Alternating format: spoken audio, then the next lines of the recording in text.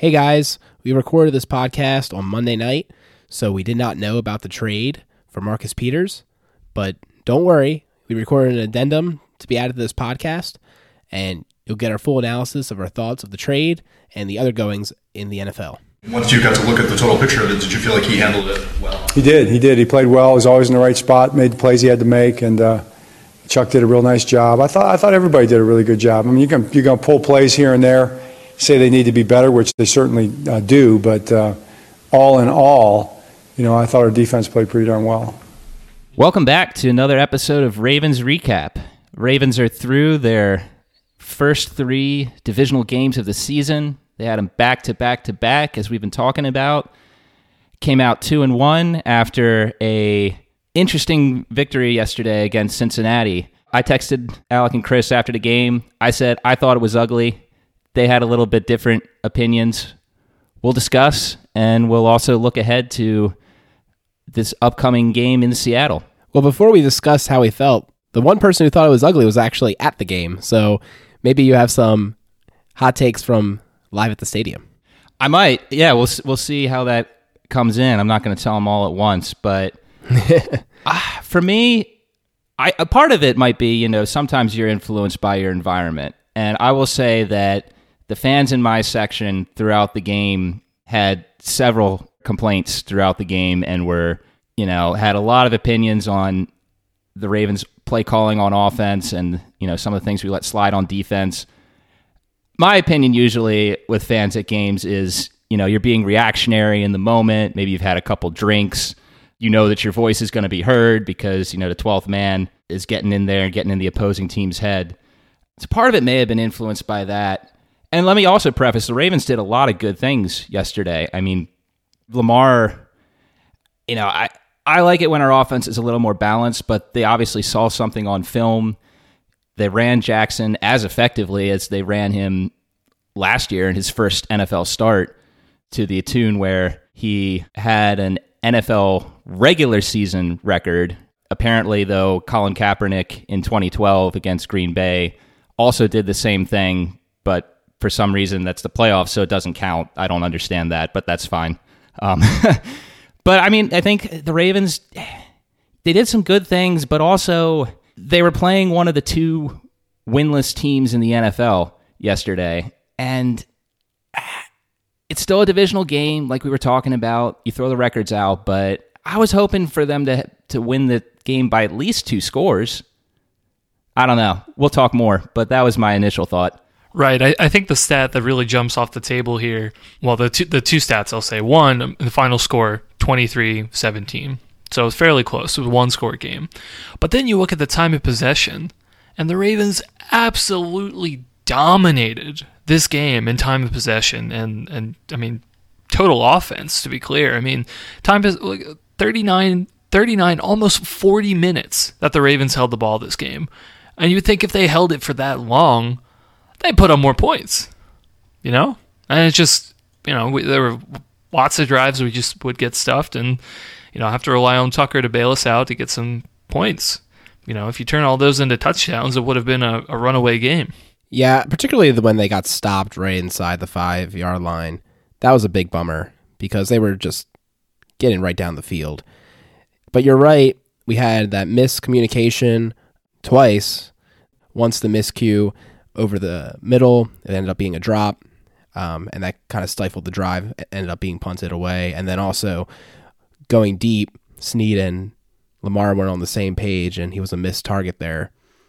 So, and then, of course, the fumble, which we'll get into later. But because I looked, we scored 17 points basically in the first quarter. We were like a couple seconds into the second quarter when we scored 17. And the fact that we only scored 6 more points the rest of the game was a huge head scratcher for me. And I was like, I have to see what happened here. And that's what happened. I rewatched the film.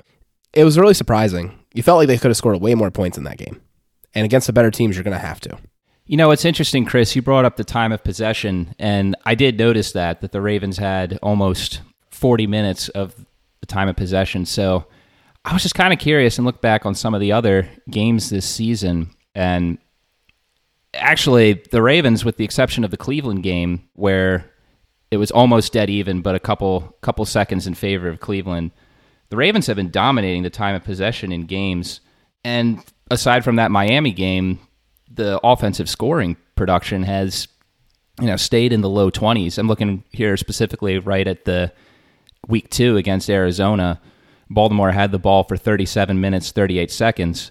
Not quite as much as they had yesterday, but similar win in the time of possession battle and the exact same number of points scored. Actually, that's the same exact score, isn't it? 23-17? Yeah, it's 23-17 yesterday as well.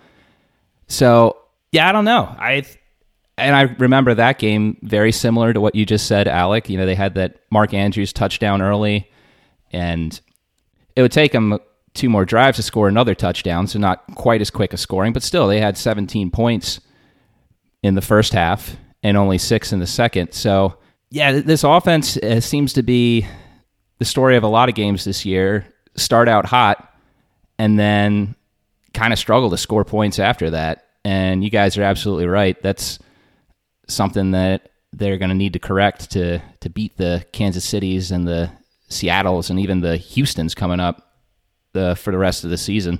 I think my takeaway from this game is mainly that we know that we can rely on Lamar in multiple ways, I think. And this game really showed, that he's not afraid to showcase his running ability and pick up lots of yards on the ground, and as well as a rushing touchdown. So if we have to play that type of game, given what the defense gives us, and if that's what the defense gives us, all those big outside runs, then Lamar can put the ball in his hands and he'll be able to pick off huge chunks for you. And I think that's fine. There might be other games that we need him to step up in the short and intermediate throws. And, I think that's where we're still trying to work out those kinks and to be more consistent in those areas. So overall, I think it's good. We know what we want to do, and that's run the ball, but we need to figure out, how to improve the other areas. And I think that's where it's going to really improve our offense, is ability to score points. That way we won't have to have, those inside runs stuffed at the goal line. We can use some play action, misdirection, something else to be able to cover up for those deficiencies. Speaking of inside runs, I got to talk about this. I'm curious to hear if Peter had any conversations at the stadium about this, but it kind of bugs me that we use Lamar as a power running back sometimes. Like, it scares the crap out of me. And I know it sets up plays where he'll fake inside and then the running back goes outside and big gains have occurred, and I get all that. But, our running game is the best in the NFL, and I'm curious if it'd be just fine without having to slam Lamar into the 350-pound guys in the middle of the field. Like, I want him to play the game. I don't want to worry about him getting injured all the time. But there's just some common sense plays I feel like we're not doing. And that's kind of like bugging me a little bit. Because we have an amazing power running backs. We have 2 great ones. Gus Edwards, the Gus bus is great inside. And Mark Ingram, I apologize for ever questioning spending $4 million on you. You're the best $4 million the Ravens have spent easily. I hope they spend $4 million like that all the time in the offseason, because you are the real deal, my friend. And I want to buy you a beer the next time I see you. That guy, he's awesome. He's a great. Honestly, if I thought he had more years on the Ravens, he'd be my next jersey, just because I love the way he plays. I've been talking about getting Hollywood, but man, I love everything about Ingram. He plays like a Raven. It's great. It's awesome to see, and he's great in pass protection. He can catch the ball. He's an all-purpose back. It's amazing. So, yeah, ironically, despite the fact that I did hear comments on it on the radio driving home, that all of Lamar's runs were one of the things I didn't hear fans comment on during the game, except that they liked that he was running. I also am with you. I didn't understand the number of designed runs up the middle for Lamar. Like the runs where he was going to the outside, like on the touchdown run where, by the way, Miles Boykin had an excellent block. Yeah. That really helped that play. Miles Boykin. Yeah, thank you for bringing it up. I'll get to Boykin as well, because he could have had a bigger game than he did have. But I don't get the design runs. I will say there were several times that Lamar was in a pass play and he took off and ran. And the reason for that, I don't know how, I'm watching the game recap right now, but it's the condensed version, so I'm not, getting a good look at how the plays are developing. I don't know how evident it was on TV, but at the stadium, anytime the Ravens had, a second or third and long, obvious passing play, the Bengals were just leaving the middle of the field wide open. they were daring Lamar to run, and Lamar was just like, all right, I don't know what you're doing here, but I'm just going to run. And he would get 5 yards before a defender was within 5 yards of him. It was incredible. Now, I think that he could have slid more. I think that earlier in the season, he was doing a little better job of protecting himself. But I also think that if the defense is giving you that, you got to take it, because the Ravens were getting easy yards like that all game. Yeah, I agree. I mean, I think there were a couple plays in there too where you didn't see those big hits. He would get low, get beneath the defensive guys, and just kind of fall down. Not all of the hits that he took were, significant. But I mean, like I was saying earlier, I mean, I don't know. I chalk this one up to, this is what the defense is giving you, just what you said, Peter. You got to take what you can get, try to keep yourself safe, but also, I mean, like, if this is how you need to play the game, do it this 1 week, and then the next week, hopefully the defense gives you something else, and, you can switch it up a little bit. As long as we're not doing this every single week, I think we're okay. I think another area to talk about with Lamar this game is, obviously, we all know Lamar can run. It's his progression as a passer that we're taking a special eye on this season. And, I think today or yesterday wasn't his worst game, wasn't his best game either. He's continuing to make strides, but I will say, having watched the game, Miles Boykin could have had a much bigger game than he did.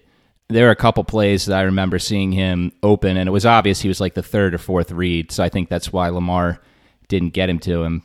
But the most frustrating one was, again, I don't know if this was evident from watching the TV broadcast, the last scoring drive that the Ravens had, where they had to settle for the field goal. Lamar had a play where the pocket was collapsing, and he just kind of locked in on Boyle, which I think was the right thing to do in that situation. But it was a shame because he was spending so much time trying to plant his feet and get the ball to Boyle, which he did, I think, for a first down.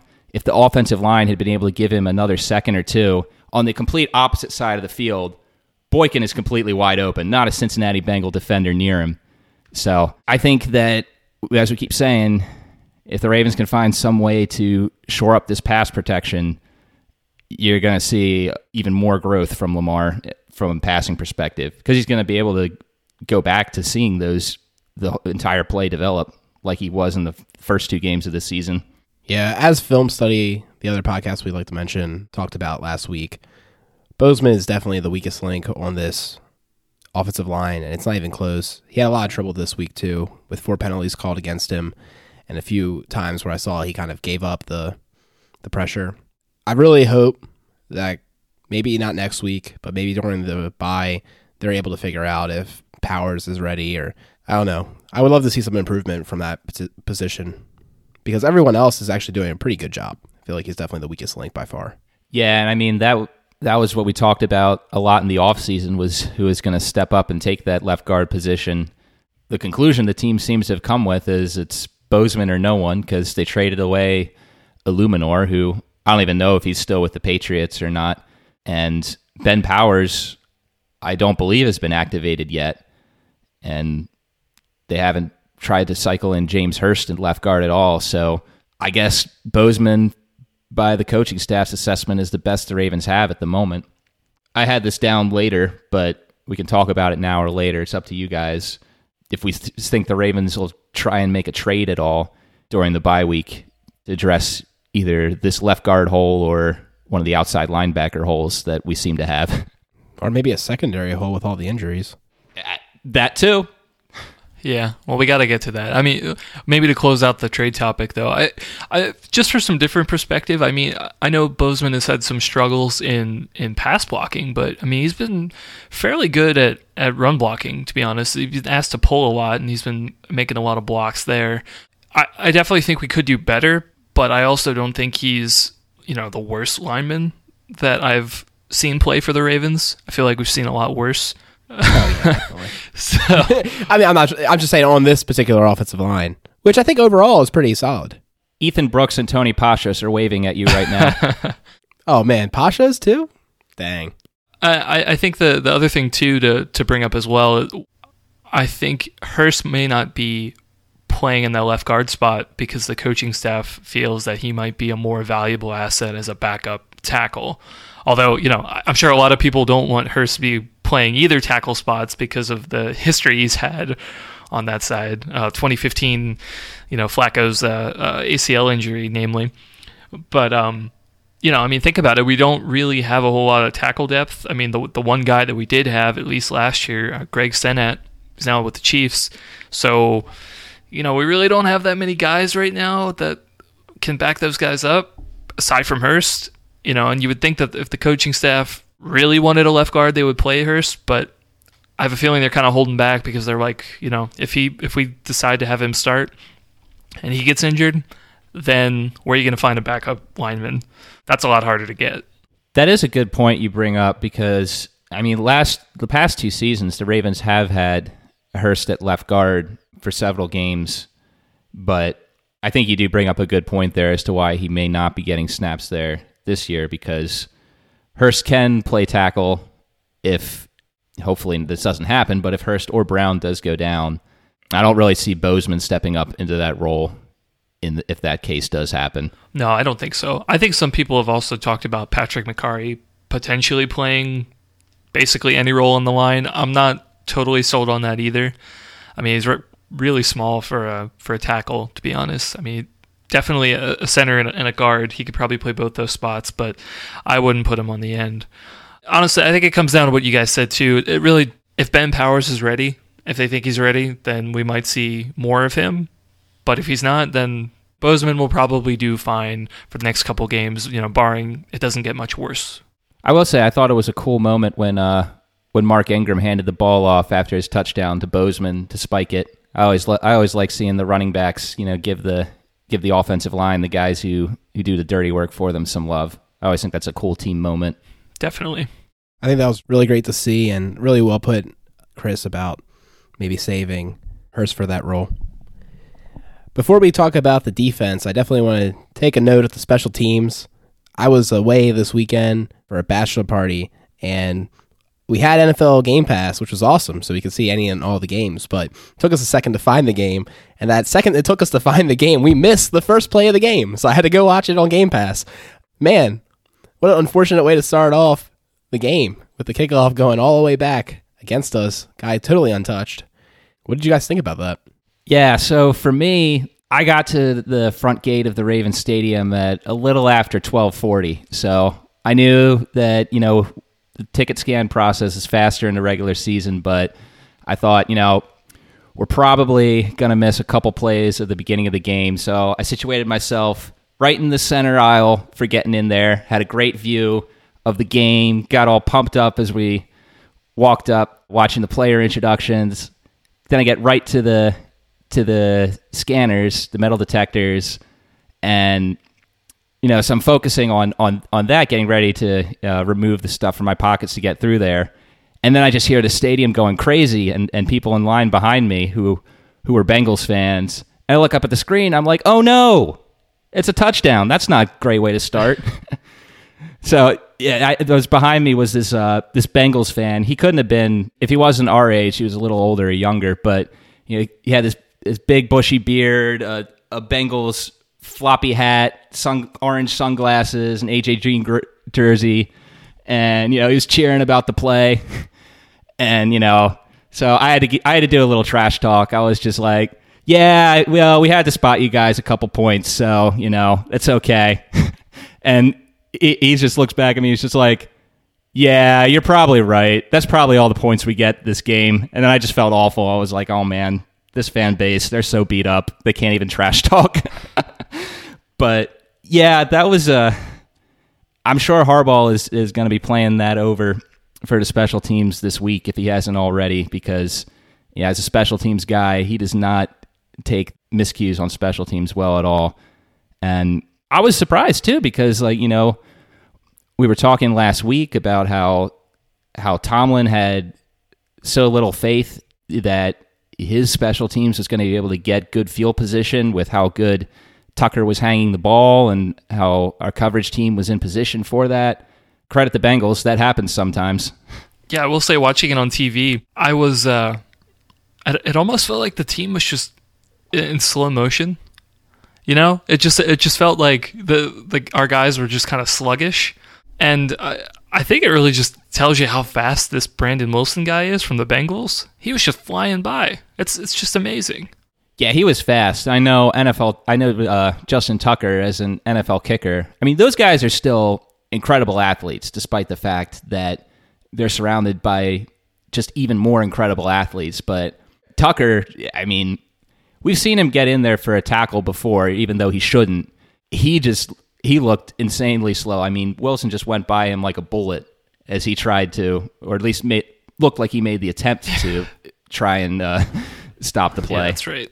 You just knew at that point it was done. Ravens had already put themselves in a hole that luckily they were able to get out of pretty quickly, but still want to shore that up. Yeah, they definitely had some good blocks, and Bowser was like kind of the last guy that had a chance on him, but he was trying to block off, another lane, so it wasn't really his fault. I'm not trying to say that, but he was like really the only one that had a chance of stopping him, and he was pretty out of position for that guy being so fast. Another thing that happened is that we had a bad snap on a field goal, and we had a bad snap on a punt. So, surprising amount of bad snaps in one game. So, I think the special teams was probably the worst part of our game for the first time in a while, because they're usually so incredibly consistent. That's true, but they also did make some good plays, though. Chris Moore had really good awareness on the kickoff return to open the second half. Mm-hmm. That ball, initially, it didn't look like it was going to go out of bounds. It did look returnable, but he let it fall. It looked like he was thinking about picking it up, but he had the wherewithal to let that saunter out of bounds at the 1 yard line. So the Ravens got good field position to start the second half. They didn't do anything with it initially, but at least they had a leg up in the field position battle to start with. And Tucker, I think he relished that bad snap, man. It just gave him another opportunity to show off, his new wizard status that he's reached, as I hinted at last week, where, he was just like, all right, we got a bad snap here, and I'm just going to take it. I bet you he called bank. He had to have called bank on that 49-yarder. Okay. All right, sir. Hey, this guy, he's special. He's definitely special. It's a lot of fun to watch. I hope we have him for as long as he plays the NFL. Hopefully he becomes the kicker to get to 2,000 points, also the fastest, as he just hit the milestone to 1,000 points this past weekend. Yeah, he did. They announced that at the stadium. I guess Tucker just, he does all these other things. I kind of forgot about it already, but you're all right, Chris. He did cross that threshold. I do have to say, though, I think that's kind of both. I mean, it is a testament to how accurate he is, I suppose, but it's also kind of a little bit of a poor indictment on some of the offenses he's had to bail out and have put him in the position to reach that so quickly. That's exactly what I was going to say. Oh, man. My wife's father, so my father-in-law, they don't watch football too much, but they'll watch it when it's a primetime game because they get NBC. And he'll still talk about, he's like, man, talking about the 2013 game against Detroit, I've never seen a game where the NFL kicker had to kick that many field goals. Single-handedly won that game for us. When he makes it in the Hall of Fame, that's going to be the one they point to. That game right there. That and the Patriots game in 2012. That game as well. Absolutely. But anyway, yeah, we're all in agreement here. The special teams was the weakest part of this game. But let's talk about the defense, actually. I think that the defense made some pretty good strides in terms of improvements. There are a couple injuries that we've had to overcome with Tony Jefferson getting out, with the torn ACL and God knows what else in his knee. And Peanut Owasso was also out this game. And, all things considered, I think we look pretty good. What do you guys think? I think they play the best fundamental football game as a defense we've seen. And it's really interesting considering the fact that our two starting inside linebackers were picked off the street. I want to buy another beer for Bynes and a beer for Fort too, even though maybe not as warranted. Bynes has been incredible. I don't even know how that guy was sitting on the free agent market. He's been playing absolutely inspired football. And Fort came in contributing on special teams and also playing solidly on defense. I'm so glad we found those guys because man, we are getting hurt in a lot of places, and we're hurting all over the place. We're going to need as much help as we can get on this defense in order to make a playoff run this year. I agree 100% with that assessment that this game, the best way you can describe the defense is strong, fundamental game. And not just us, lots of NFL sites, when Nick Chubb had that 10-yard touchdown, as well as the 85-yarder, what everyone was commenting on was just how poor the tackling was on both those series. And I'd say the Ravens did a very solid job yesterday. I don't think there wasn't really a big play that I can think of that they gave up on. Bengals were able to move the ball on some drives with doing a lot of short passes, a lot of quick outs, but they didn't really give up any big plays. They got the one interception off the Josh Bynes tip to Marlon Humphrey. They didn't get any sacks till the end, but they also they put a lot of pressure on Andy Dalton. There was a lot of throws that he made yesterday that were not really within a vicinity where the intended receiver could catch it. One point I want to make out about the secondary this week, we've talked a lot about in the past couple weeks on how Maurice Canady has really stepped up for this team. And while he hasn't played perfectly, he's been solidifying a position that is needed on this team right now with all the injuries.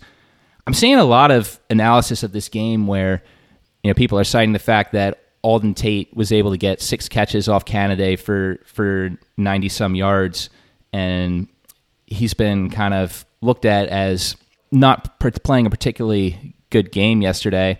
I thought he did fine yesterday, in my opinion. He made a couple aggressive plays where he knocked the ball away from Tate. Sure, he gave up some catches, but they kept throwing it at him. Like, it was the rest of the secondary was doing such a good job at blanketing the rest of the field. It was like the only direction Dalton felt comfortable throwing at regularly throughout the game. I don't know about you guys, but I'm not saying he played a great game, but I think given his current position on the team and what we're expecting from him, it was a solid outing. I agree with you, Peter. I think the one thing to keep in mind, too, about the Bengals offense is that, and I think this is mainly because of A.J. Green is out. A.J. Green was kind of their guy. Ravens fans, we know this. You'd throw up the ball to A.J. Green and he'd come down with it and run past their guys to the end zone. I remember that one play, I think it was 2015, where Jimmy Smith and the safety ran into each other and A.J. Green just goes off, right? But without Which one? Yeah, right. Which one? He burned us a lot that year. Yeah, that's right. But anyway, without AJ, there wasn't that much of a deep threat on the Bengals team. So they're really just a dink and dunk offense with no run game to speak of. So, I mean, they're living on those, short passes. And, being the slot corner, you're going to go against these guys who, the small, shiftier guys who are made for those type of catches. And again, like you said, Peter, I don't think that's Canady's fault. The good things that I saw, he had tight coverage. In some case, maybe a little bit too tight. I know Rich Gannon and some of the guys were talking that, he should have been called for a few more pass interference, flags. But generally, he's sticking to his guys. And like you said, he had a couple pass deflections, it's good plays here or there. And the other thing to keep in mind, too, and I think the commentators made a comment about it during the game, is that Auden Tate from the Bengals, he looks pretty good. He made a handful of catches that were like, oh my God, how did he come down with that? And it wasn't just against Canady, too. I believe he had, a back shoulder catch against Brandon Carr. And Carr had, was in good position as well, and he stuck the arm out, but Dalton put it a couple inches outside the arm, and Tate just made a fantastic play. So keep that in mind when you're assessing Canady. Auden Tate was a baller yesterday. I was like, man, when you get A.J. Green, Boyd, Auden Tate, Ross all on the same field, that's going to be if that offensive line can block long enough, that's scary. That's a lot of really interesting options in the wide receiver realm. He balled out yesterday. I agree 100%. Don't look at it as just the defense playing poorly in that regard. He just made some great catches and impressive plays. About Canady, they definitely were picking on him for one reason or another. I think he was hot and cold, echoing a lot of the things that you guys mentioned. But one thing I think the reason they were doing that is you have to remember who's on the other side. Like, no one's picking on Humphrey. And when it comes to Canady, he is aggressive. and that can get him burned in a couple situations. He was a little out of position. I think that's what they were betting on. They were hoping, well, he's our best bet of being out of position, even if he's playing pretty good football. So I'm looking forward to him maturing as a player. I really hope and pray that Jimmy Smith is available next week. I don't think it's going to happen, but we'll talk about that next episode. But the secondary is going to be tested a lot next week, and we'll get to see how all these pieces that are getting mismatched in because of injury fare then. Right. Well, I mean, we also have to hope that Kennedy is going to play next week. Apparently, he exited the game with a thigh injury, or a hamstring injury, I believe. So the news isn't as bad as, the other guy that we need to talk about, but, we got to hope that everything's okay with Kennedy. What a shame it's been with this secondary this year with all these injuries. I mean, obviously, some players on the secondary have not been playing quite up to the level that we thought they would, but part of that's because they're playing in positions that they weren't expecting to. Man, we're never going to know what this secondary, I forget whose contract is up after the year, but we're never going to know what this specific secondary this year would have looked like. I'm sure they would have still had some of the problems they're having right now. I'm not going to say that all of the problems they're having on this secondary is attributed to the injuries suffered by Jimmy and Tavon Young. But, man, it's just so frustrating that we've seen Tavon Young, then Jimmy Smith, Tony Jefferson, Deshaun Elliott, and now maybe Canada go down. Injuries are part of the game, but, man, that doesn't make them any less frustrating when they happen. Yeah, so with this season-ending injury to Deshaun Elliott, I think it's easy to say that we have basically a starting team secondary injured for either the whole season or enough of the season that it's just crazy impactful. I mean, it's wild. Yeah, it's definitely a shame. If he hadn't gotten hurt, I'm sure we would have talked a lot about how those guys, Chuck Clark and Deshaun Elliott, were both in on a number of packages this game. They actually had a lot of snaps, and they were doing some good things in those packages. But unfortunately, that's going to be, short-lived. Man, we jumped so much already on the bad news coming out of the game. Man, I don't even know if the good news of the game is going to be enough to brighten our moods at all. One thing we haven't gotten to yet was that the Ravens finally stopped a rushing attack yesterday. Oh, they completely destroyed that rushing attack. My boy Mixon, he was a sit. Man, someone may have had some fantasy insight on that one particular move. I agree, man. Also, congratulations on your win. Our good buddy Peter demolished me in our league. I think I'm going to be in last place after this week. Correct me if I'm wrong, guys. But I tell you. Hey, wait. Carry on has a touchdown right now. I know, but look at the score, dude. Yeah, the severed fish heads are struggling mightily this year. But anyways, I digress. Yeah, this team looked really solid run defensively, and I am super curious how they play next week. Again, we talked about an explosive passing attack from Seattle. They also have one of the best run games in the league, behind, of course, our run offense. But nevertheless, a really solid one. Maybe Penny will be back from his injury, but Carson's playing very well this season. So I'm just really curious to see how this defense plays next week. That's going to be their biggest test. So one cool Ravens-related note that we want to get in before we wrap things up was it was cool that we had yet another Ravens legend retire Raven yesterday. Anquan Boldin was the legend of the Ravens game. He came out of the tunnel after player introductions with the Shield, after he gave a message on the video boards thanking the Ravens fans and the organization for his time there, reliving the Super Bowl. It was just cool to see another guy on the offense. And Anquan Boldin, he played obviously for several teams, Arizona, San Francisco, Detroit, and really just played 3 years in Baltimore. Had 3 of his least statistically productive years, although they were statistically productive years for a Ravens receiver, if you're looking at it on that scale. Right. But I'm sure the Super Bowl ring had a big reason for Boldin choosing to retire a Raven. But it's still cool to see him put aside the Ravens' unfortunate decision to to let him walk over paying him a little more on an offense that desperately did need him and retire with the team that got him a Super Bowl.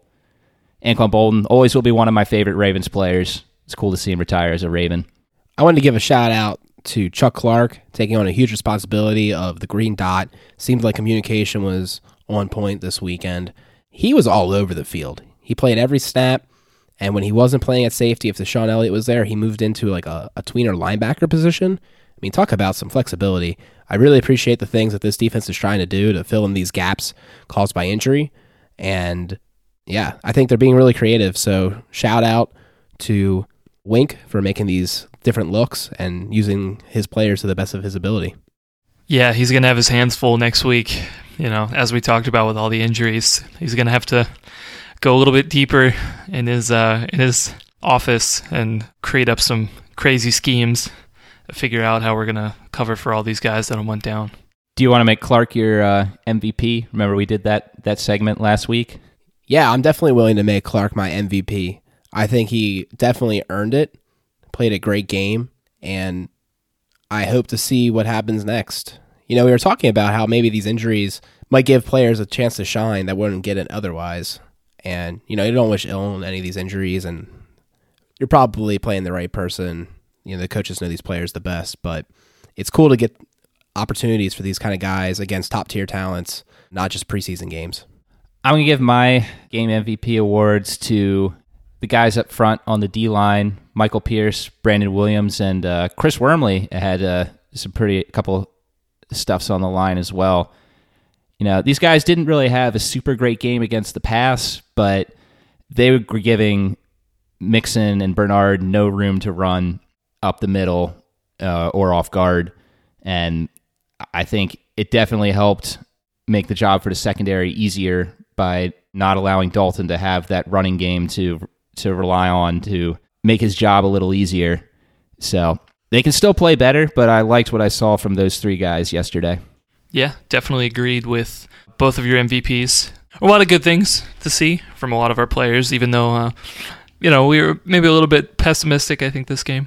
But for me, man, I got to go with the wide receivers, all of our wideouts. You know, they didn't jump off as far as the stat sheet is concerned, but they're blocking all the time. In particular, Willie Snead.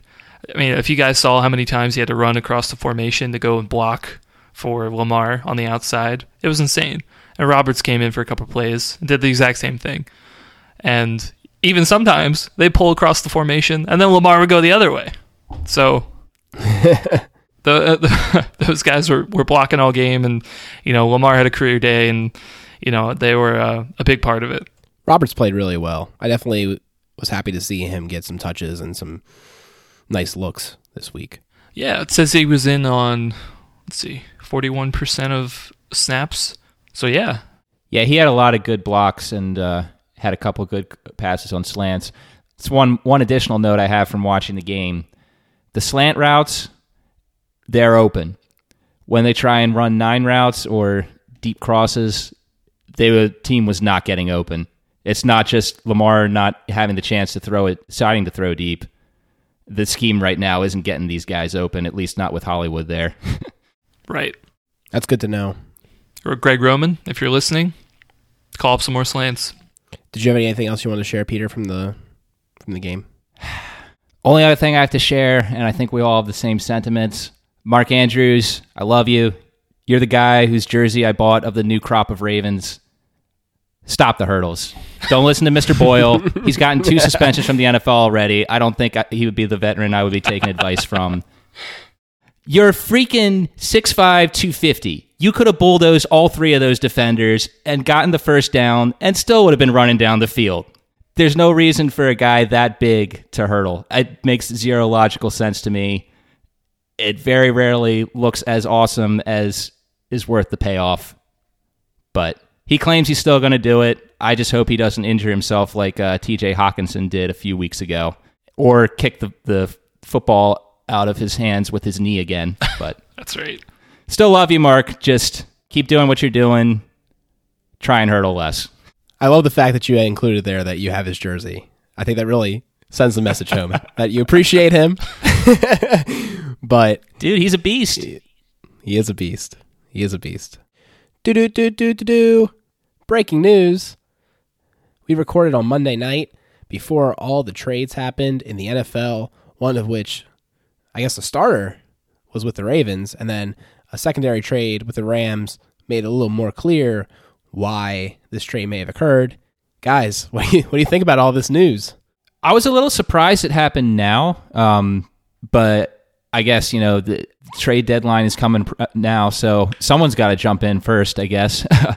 I guess I was expecting more something to happen after this game coming up with Seattle with the Ravens entering the bye week. But yeah, I think the other shocking part about this was Marcus Peters wasn't really a name that you heard floated around as a potential guy that was on the trading block, whether as an interest for the Ravens or any other team. My recollection, I mean, you heard names floated out there. Obviously, Jalen Ramsey, we all knew, Melvin Gordon, Von Miller. But yeah, Peters is someone that, in the couple hours since that's happened, I had to think about, well, how does he fit in to the Ravens? Because I hadn't really thought that I'd have to think about that.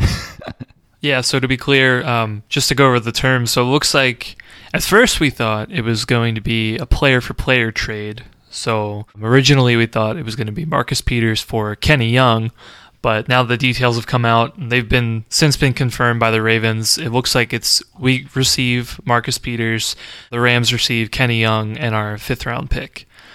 And I'm not sure if this part is confirmed, but it definitely seems probable that 5th-round pick is actually the 5th-round pick that we received from trading away Vedvik in the preseason. Which, when you look at it that way, if that's true, that's awesome.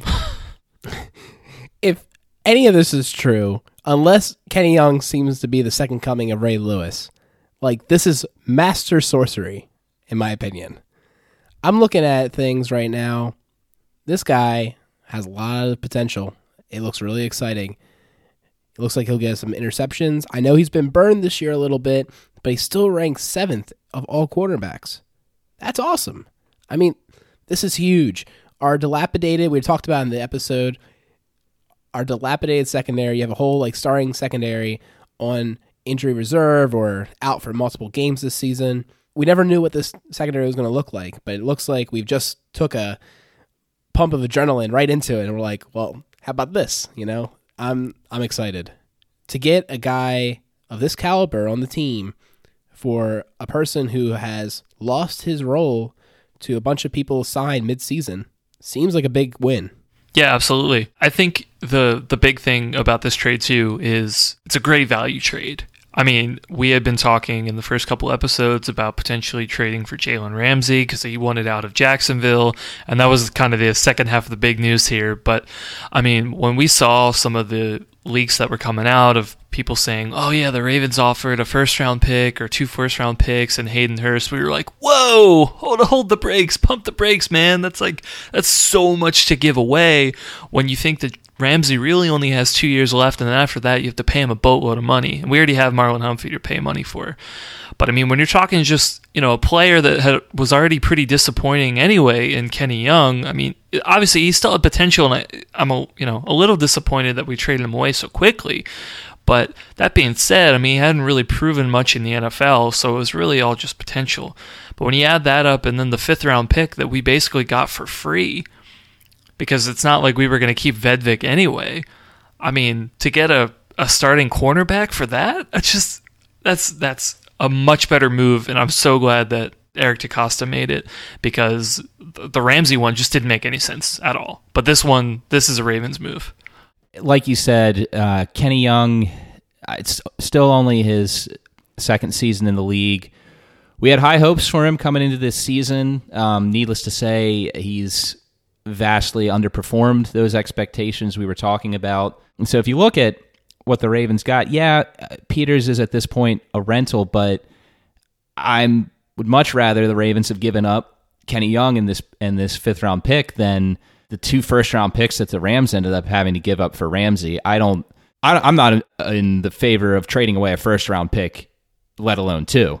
I have some questions on how Peters is going to fit into this defense, on whether or not there'll be some games where he might give up a big play and we're upset about that. But the Ravens really aren't giving up much to take a flyer on this guy to see if he solidifies this secondary to make a further run in the postseason than this team is going to be able to with this continually beat up secondary.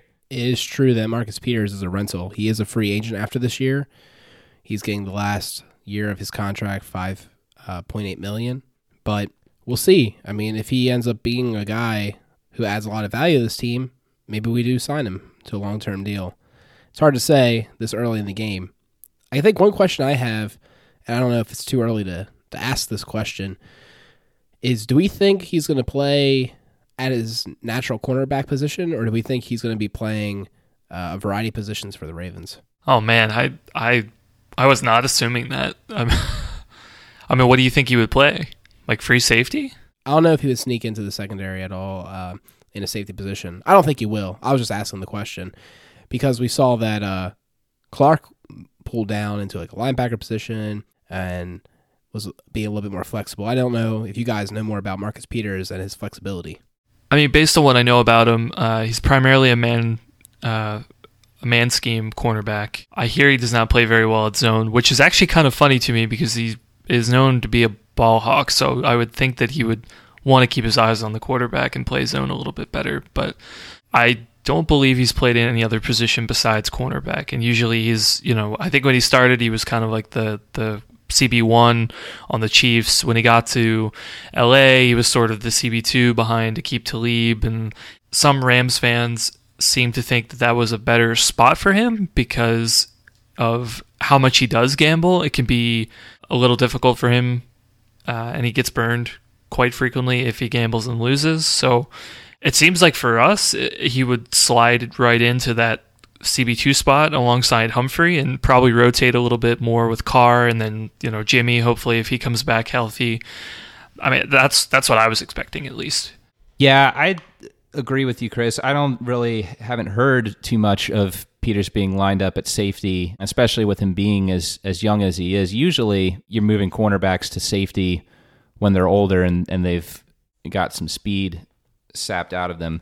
Marcus Peters, he's only 26. He's still got a lot of his young legs with him.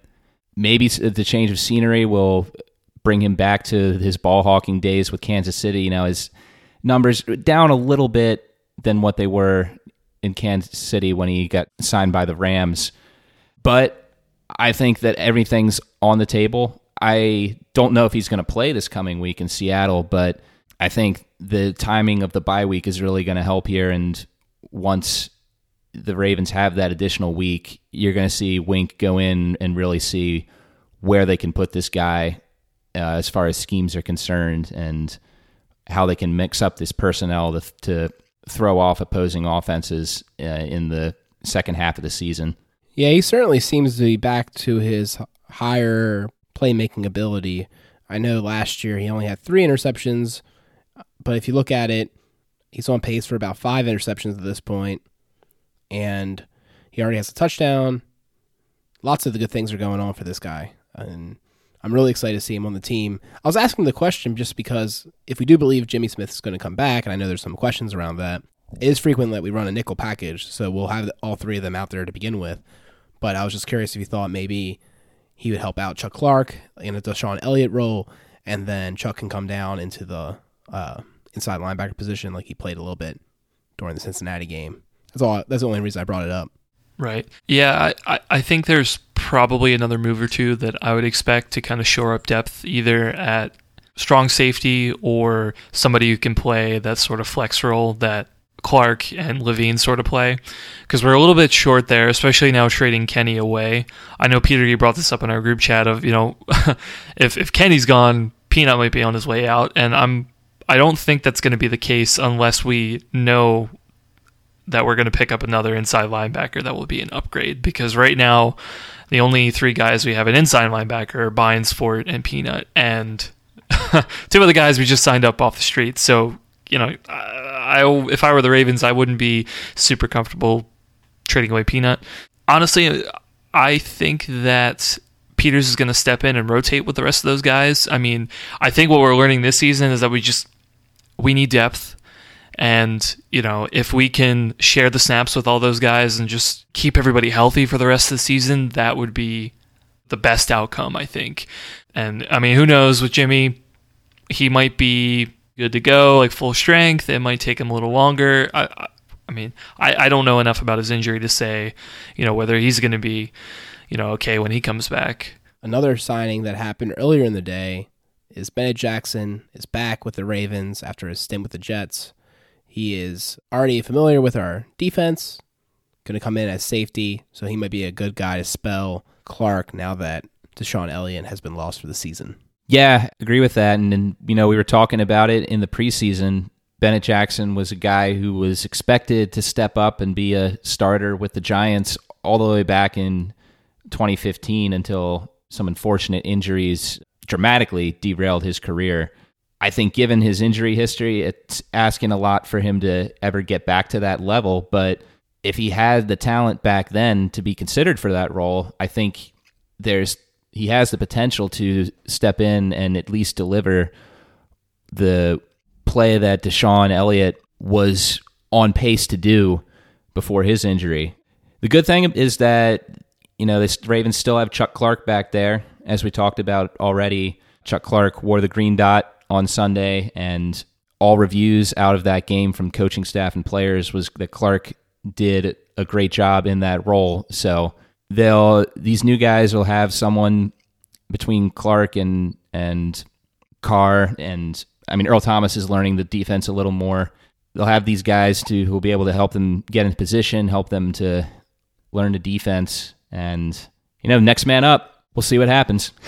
It's important to note that when Deshaun Elliott went down, Jeff Zrebiec pointed out astutely that it affects more than just the defense. He was also a part of special teams, and it does give me comfort knowing that Bennett is a guy who played on special teams as well. He's familiar with those packages, and I hope he'll be able to slot in there and really contribute on two sides of the ball.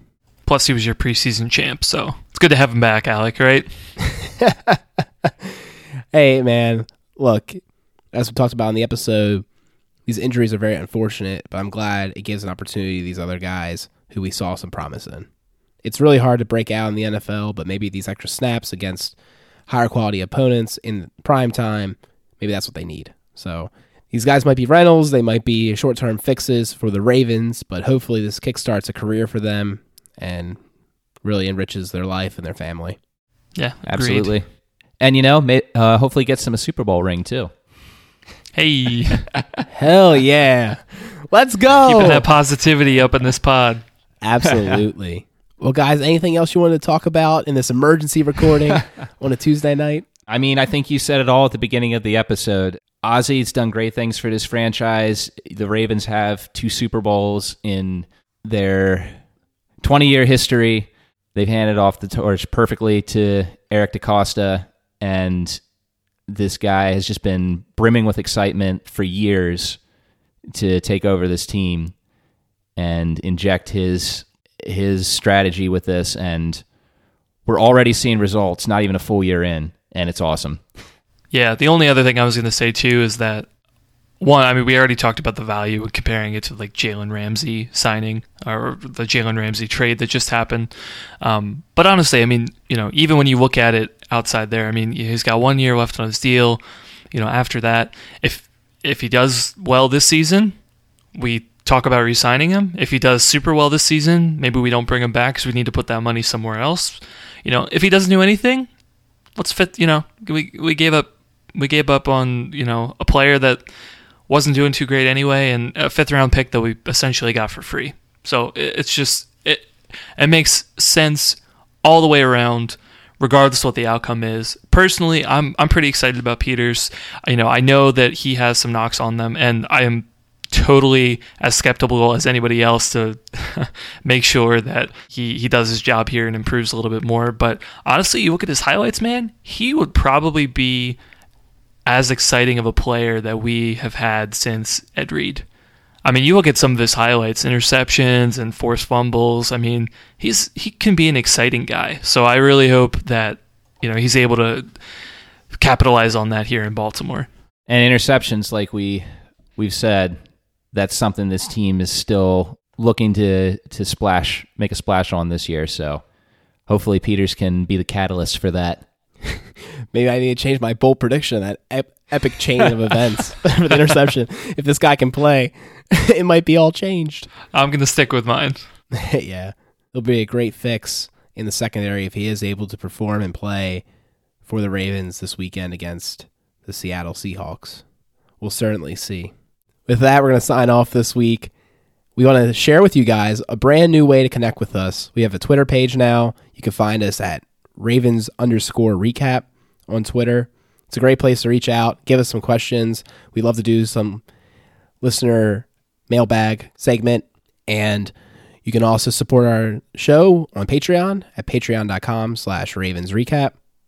And just keep telling your friends, leave a review in the iTunes store or wherever you get podcasts. And if you don't see the podcast in a podcast app of yours, let us know at feedback@ravensrecap.com. It's another great way to get in touch with all of us. We'll see you at the next episode. Yes, sir. Go Ravens. Is there a specific moment or a point when you got here that you really knew that this was going to be a good and special fit for you? Yeah, actually for me, I kind of realized that before I got here.